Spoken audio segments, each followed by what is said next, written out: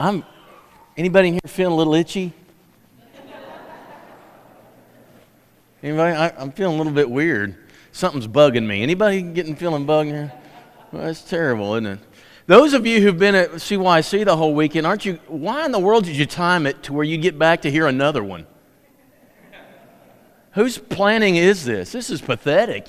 You've done your time. Go home. You've been here for an hour all weekend, right? But just go on. No, I'm glad you're here. I also noticed something else. This is something. I'm seeing James Peachy here.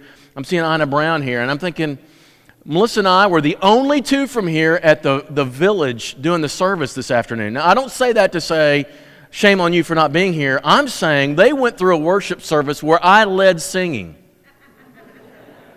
And they still came tonight, and I said, why are you here tonight? We wanted to hear a real song. That's what they said.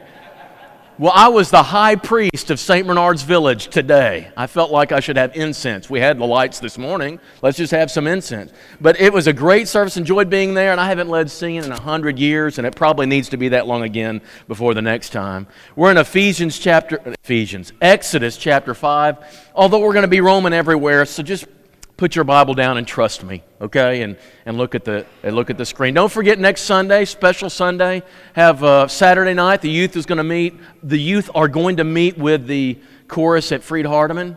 I don't know where that'll be. You'll find that out Wednesday night. Don't forget also Wednesday night, men in here, ladies in the fellowship room, and we're going to see what our kids are doing for Lads to Leaders. That is a big deal, and so you need to see that, and let's just really lift these young people up just before they go to the convention and dazzle the people of our area with their ability and their willingness to lead. And then next Sunday, don't come back in the evening because your evening is off. We're going to be here till the potluck and then right after for our services. We're going to be spending a few weeks on the plagues because the plagues are so central and so important and so interesting for us. We're going to look at them from different angles. But our first treatment is just going to talk about what the plagues were for. And this is a short one. I know you guys at CYC are tired, so we're going to keep this short, okay? What was the purpose of these 10 plagues? You know what they were. But why in the world did God do that? God could have easily taken care of this in a split second. Worked with a stubborn group of people, a stubborn man. He could have easily taken him out in no amount of time flat. He says himself, Exodus chapter 9, verse 15, "For by now I could have put out my hand and struck you and your people with pestilence, and you would have been wiped out from the face of the earth." But he plays with them. He plays with them like a little kid plays with an anthill. And he gives them plague after plague after plague. He's just stretching this thing out. Why does God do this? And I'll tell you the answer: to give us a good VBS. That's exactly, and you think I'm lying, but I'm going to prove it here in just a little bit. God wants to give us this great story to believe in. But God easily could have done it. We know this. He could have easily taken care of this like a wrestling match in no time flat. So what's he doing this for? I feel like when somebody talks about this great worry they have about the battle of Armageddon, like in Revelation, the enemies of God line up against God, and everybody's, well, I'm so afraid of that battle. There is no battle. That's not a battle. Anybody who lines up against God is committing suicide. There ain't no battle. You can't fight God unless, of course, He wants to let you play around with a while. He can obliterate people like this. So what is the point of all these plagues? Why does He do this? Many of you can still name, those of you who went to CRA, I know you can. Can anybody name all 10 in a row? Just like this? How many can do this? How many can still, how many, you could sing a song? I never really cared about whether I knew them or not, but I think it's interesting that some people really go to that extent. What I want to describe for you is God is like a teacher, and He's laying out His lesson plans. Those of you who know about teaching, the teachers have to have lesson plans that say, here are my objectives, here's how I'm going to accomplish it in this day, and this day, and this day. God, throughout the plagues, tells us what these plagues are for. He tells us why He does it this way. Even before they start, in Exodus chapter 3, verse 19, before God sends Moses, He says, "But I know the king of Egypt will not let my people go unless he's compelled." I know before I even send you, let me tell you, Moses, before I send you and before you ever say a word to him, I want you to know this is not going to be easy and quick. He's not going to be compelled easily. So I'm going to have to wrestle him a little bit. I don't want to kill him. I want to convince him. And I'm going to compel him. So God knows, first of all, what he says to us is the plagues were to compel him. He doesn't want to destroy Egypt. He doesn't want to. He just simply wants to change this guy's mind. He wants Egypt to survive and learn something along the way. God reveals the lesson plans, and here it goes. You ready? What is it that this compulsion is for? First of all, that they will know that the Lord is God, not Pharaoh and his gods. Who is in charge of this planet? Pharaoh actually thinks he is. And his people, at least some of them, think he is as well. How in the world can God let him live and yet change his stubborn mind?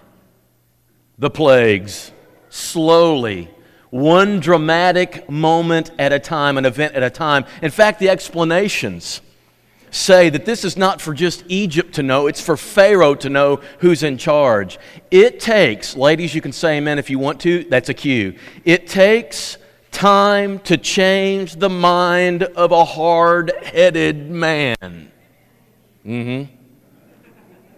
It takes time to change a man who thinks he's right about everything. How do you convince him he's wrong? Well, God does convince him, but it takes 10 plagues of affliction. And even then, he changes his mind. You're going to know who's boss, and it ain't you. That's what the plagues are for. They will know, chapter 9, verse 29, that the earth is the Lord's. The kingdom of God takes in every nation on the face of the planet, Egypt included. That's why it said in chapter 8, verse 22, the Lord of the Israelites is the Lord in this land, they say. That's a weird belief, but here's the idea, is that every nation had their God, and he's in charge in this nation, but as soon as you cross the border to the next one, their God's in charge of that nation. And you cross the border into another one, and that's God. So God takes reign in these certain areas, and he doesn't go outside of those. And God's saying, that ain't true. I'm the God of every nation. Every inch of real estate is mine. Pharaoh, I want you to know this. I don't stop at the border of Canaan. I come into Egypt and your land is mine. We sing the song, this land is my land, this land is your... No. This land is God's land. He's the one who owns all this. Now this is interesting. I want you to think about when Joseph was tempted by Potiphar's wife. She comes after him, and I can't do this to my God, but I can hear Potiphar's wife saying, well, Joseph, I understand that your God wouldn't approve of this, but your God has no jurisdiction here in Egypt. Your God is 30 miles to the east. He can't see this far over. And with the plagues, God is saying, oh yeah, not only can I see that far over, I'm in charge where you are. Pharaoh, this is an illusion. And by the way, we fall prey to this too. God's in charge when we're at church. But when I'm at my house on Wednesday or Thursday or Friday, or when I'm in my car, or when I'm at my work, He doesn't apply there. You can't lie in a church building, but you can lie anywhere else. No, you can't. Because God's everywhere. He's in charge everywhere you go.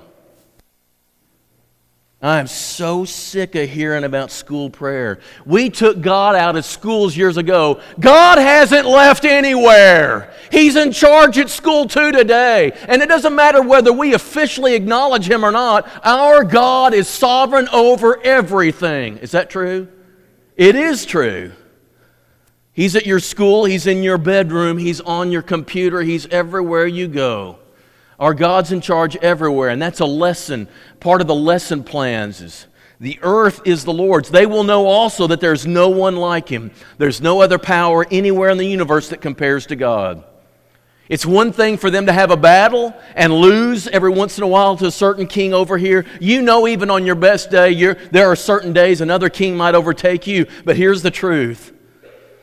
They are messing with Egypt at this point, with Israel in their midst, is messing with the head honcho, the King of Kings and the Lord of Lords. They're messing with the big guy. Their magicians can copy 2 or 3 of them, but then God leaves them in the dust because they're messing with the God over all. There is no one like our God. There is no one like our God. Right? That's the truth. And there's one other lesson for Egypt I think we're supposed to get. They're being punished for what they've done to God's people. He calls it this in chapter 7, verse 4, chapter 6, verse 6. These plagues are called acts of judgment. And when he announces the plagues, he says, if you won't let my people go, then this is going to happen. He's saying this is punishment. This is punishment for mistreating my people. I not only am sovereign, but I am watching everything you do, and I hold everybody accountable for how they treat people. Even if you don't name the name of Jesus from your lips, you will be judged for how you treat people. I don't care what religion you pretend to wear. We're accountable to Him. This is God's lesson plans for Egypt. This is why He brought on the plagues. I'm going to show you who's boss and who's in control of your territory.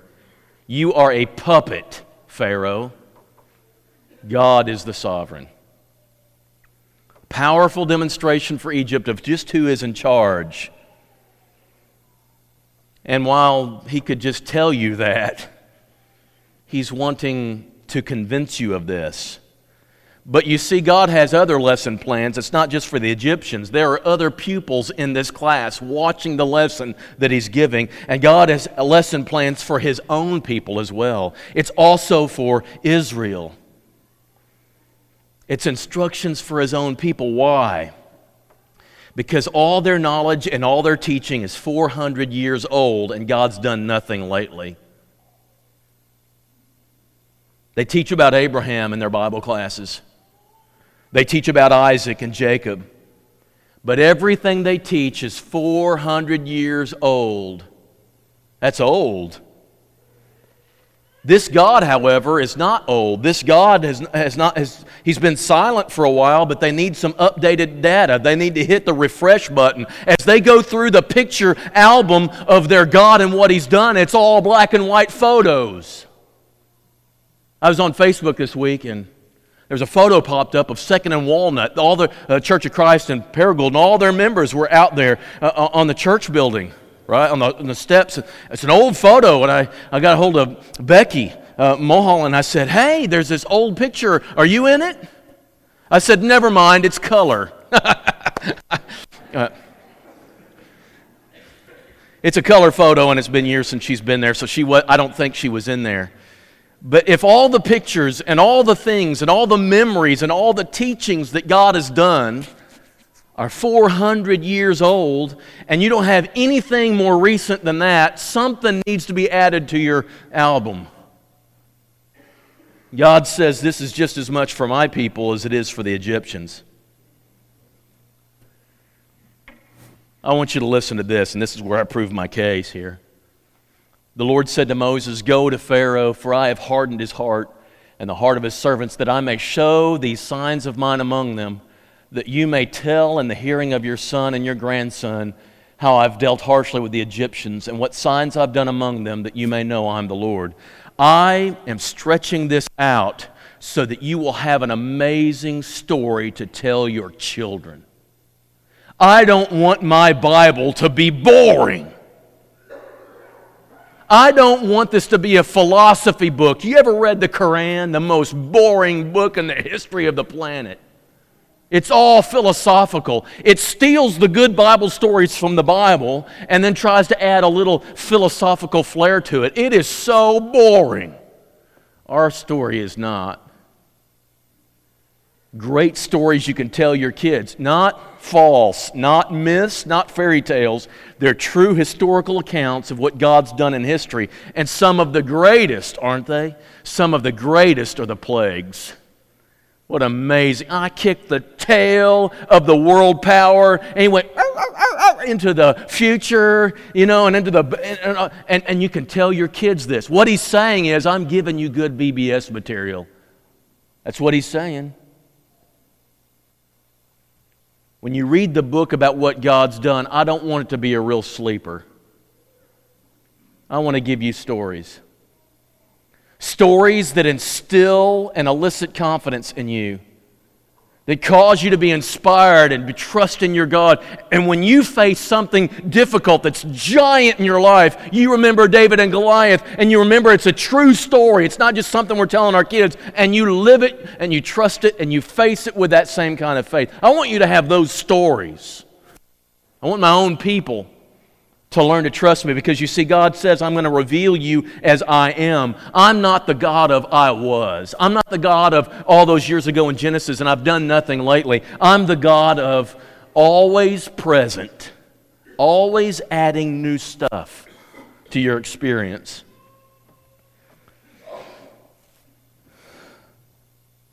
But even this is too small a target. God has lesson plans for Egypt, God has lesson plans for Israel, and God has lesson plans for the entire globe. The plagues brought Egypt to its knees, showed them who the big B boss is. The plagues were tales for the Israelites to tell their kids for generations to come, but it was even more than that. Exodus chapter 9, verse 16. But I have raised you up for this very purpose, that I might show you my power, that my name might be proclaimed where? Say it. In all the earth. I want the world to know me. And by the way, it worked, didn't it? 40 years from now, not from now, 40 years from this moment that we're reading about, as they're about to take the promised land, a couple of spies go and hide with Rahab, and Rahab protects them. And they want to know, why in the world did you protect us? And she says, you know what? I know what your God did in Egypt. Every man in my land knows what God did in Egypt 40 years ago. The world knows the God of Israel as the God who raised an outstretched arm of power and brought His people through Egyptian slavery into a land of freedom. And they're terrified of them. The world heard about God because of these moments. You reckon these plagues really happened, or do you think these people today who are saying, there's no evidence that really took place? Do you think they're just mythical example stories of what God maybe could do? Think they really happened? They really happened.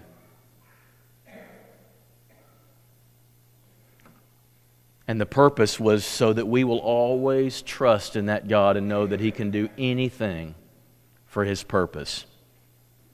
Scripture is still our account of God's dealing with people, and the purpose of the plagues is still the same.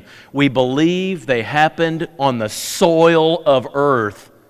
And we believe what they mean is that God can be trusted, that He issues promises and He keeps them. And there might be delay between the time when He speaks them and the time when He fulfills them, but that delay is not because He's not able to bring them about. It's because He's a patient God waiting for people to respond to Him. God did these amazing things years ago, but He's not been dormant or defeated by another force. That same God has continued to act in impressive ways, none of them more impressive than what we gathered around to celebrate this morning, these tables. He's not really the God of the plagues to me. He's the God of the cross to me. Not as obviously as that outstretched arm where He showed Pharaoh who's boss. It's the outstretched hands that say, I'm a servant. Reveals something about God. But even since then, that's not all. God's still working. Is He still working in your life? Do you see Him? You give Him the credit? Do you give Him the thanks that a Spirit-inspired, Spirit-filled believer is supposed to give Him? He's still working, church, isn't He? Don't pray from this pulpit for anything if you don't believe He's still working. We're wasting our breath and our time and our words. I'm assuming when you stand up here and you pray for the sick, you believe you have a God who can do it. If not, then quit the fallacy and the fake. He's still running the universe. He's still sustaining creation. He's still making the rain fall. And it's enough, God, it's enough. I hope the weatherman tomorrow gives us some sun. Where's the weatherman for tomorrow? Where is he? He's out there. He sends the rays of the sun on the earth. He's still answering prayer, and He's still interceding for all the people. Our God is an awesome God who's given this amazing story that is true, every word. It really happened, and it happened by the sovereign power of a Creator God who's still present today, and He's still listening to us right now, and He's in our lives every moment. Do you believe that? Always has been, always will be. And I want you to get this line because this is carefully crafted. May this truth always plague us. That's brilliant. I don't care who you are. Get it? Plagues? Forget it. It's wasted on you people. It's Sunday night. This is the God we serve. If this is not the God that you bow your knee to, and through His Son, say His Son's name in order to get to Him, this is the God we serve. And if you've never done that, you've never bowed before this, I want you to know everything He's done in Scripture and in your life is for one purpose, to get you to bow your knee, just like He was trying to get Pharaoh to bow his. And Pharaoh never did, but you can, and you must. If you've done it, tonight's another time to say Jesus is Lord and God is sovereign, and that's why you're here. If you've never done it, this is another chance. But if you don't do it now, you will do it in the end. You will. It just won't benefit you any. If you need to bow your knee, now's the time to do it as we stand and sing to encourage you. Just as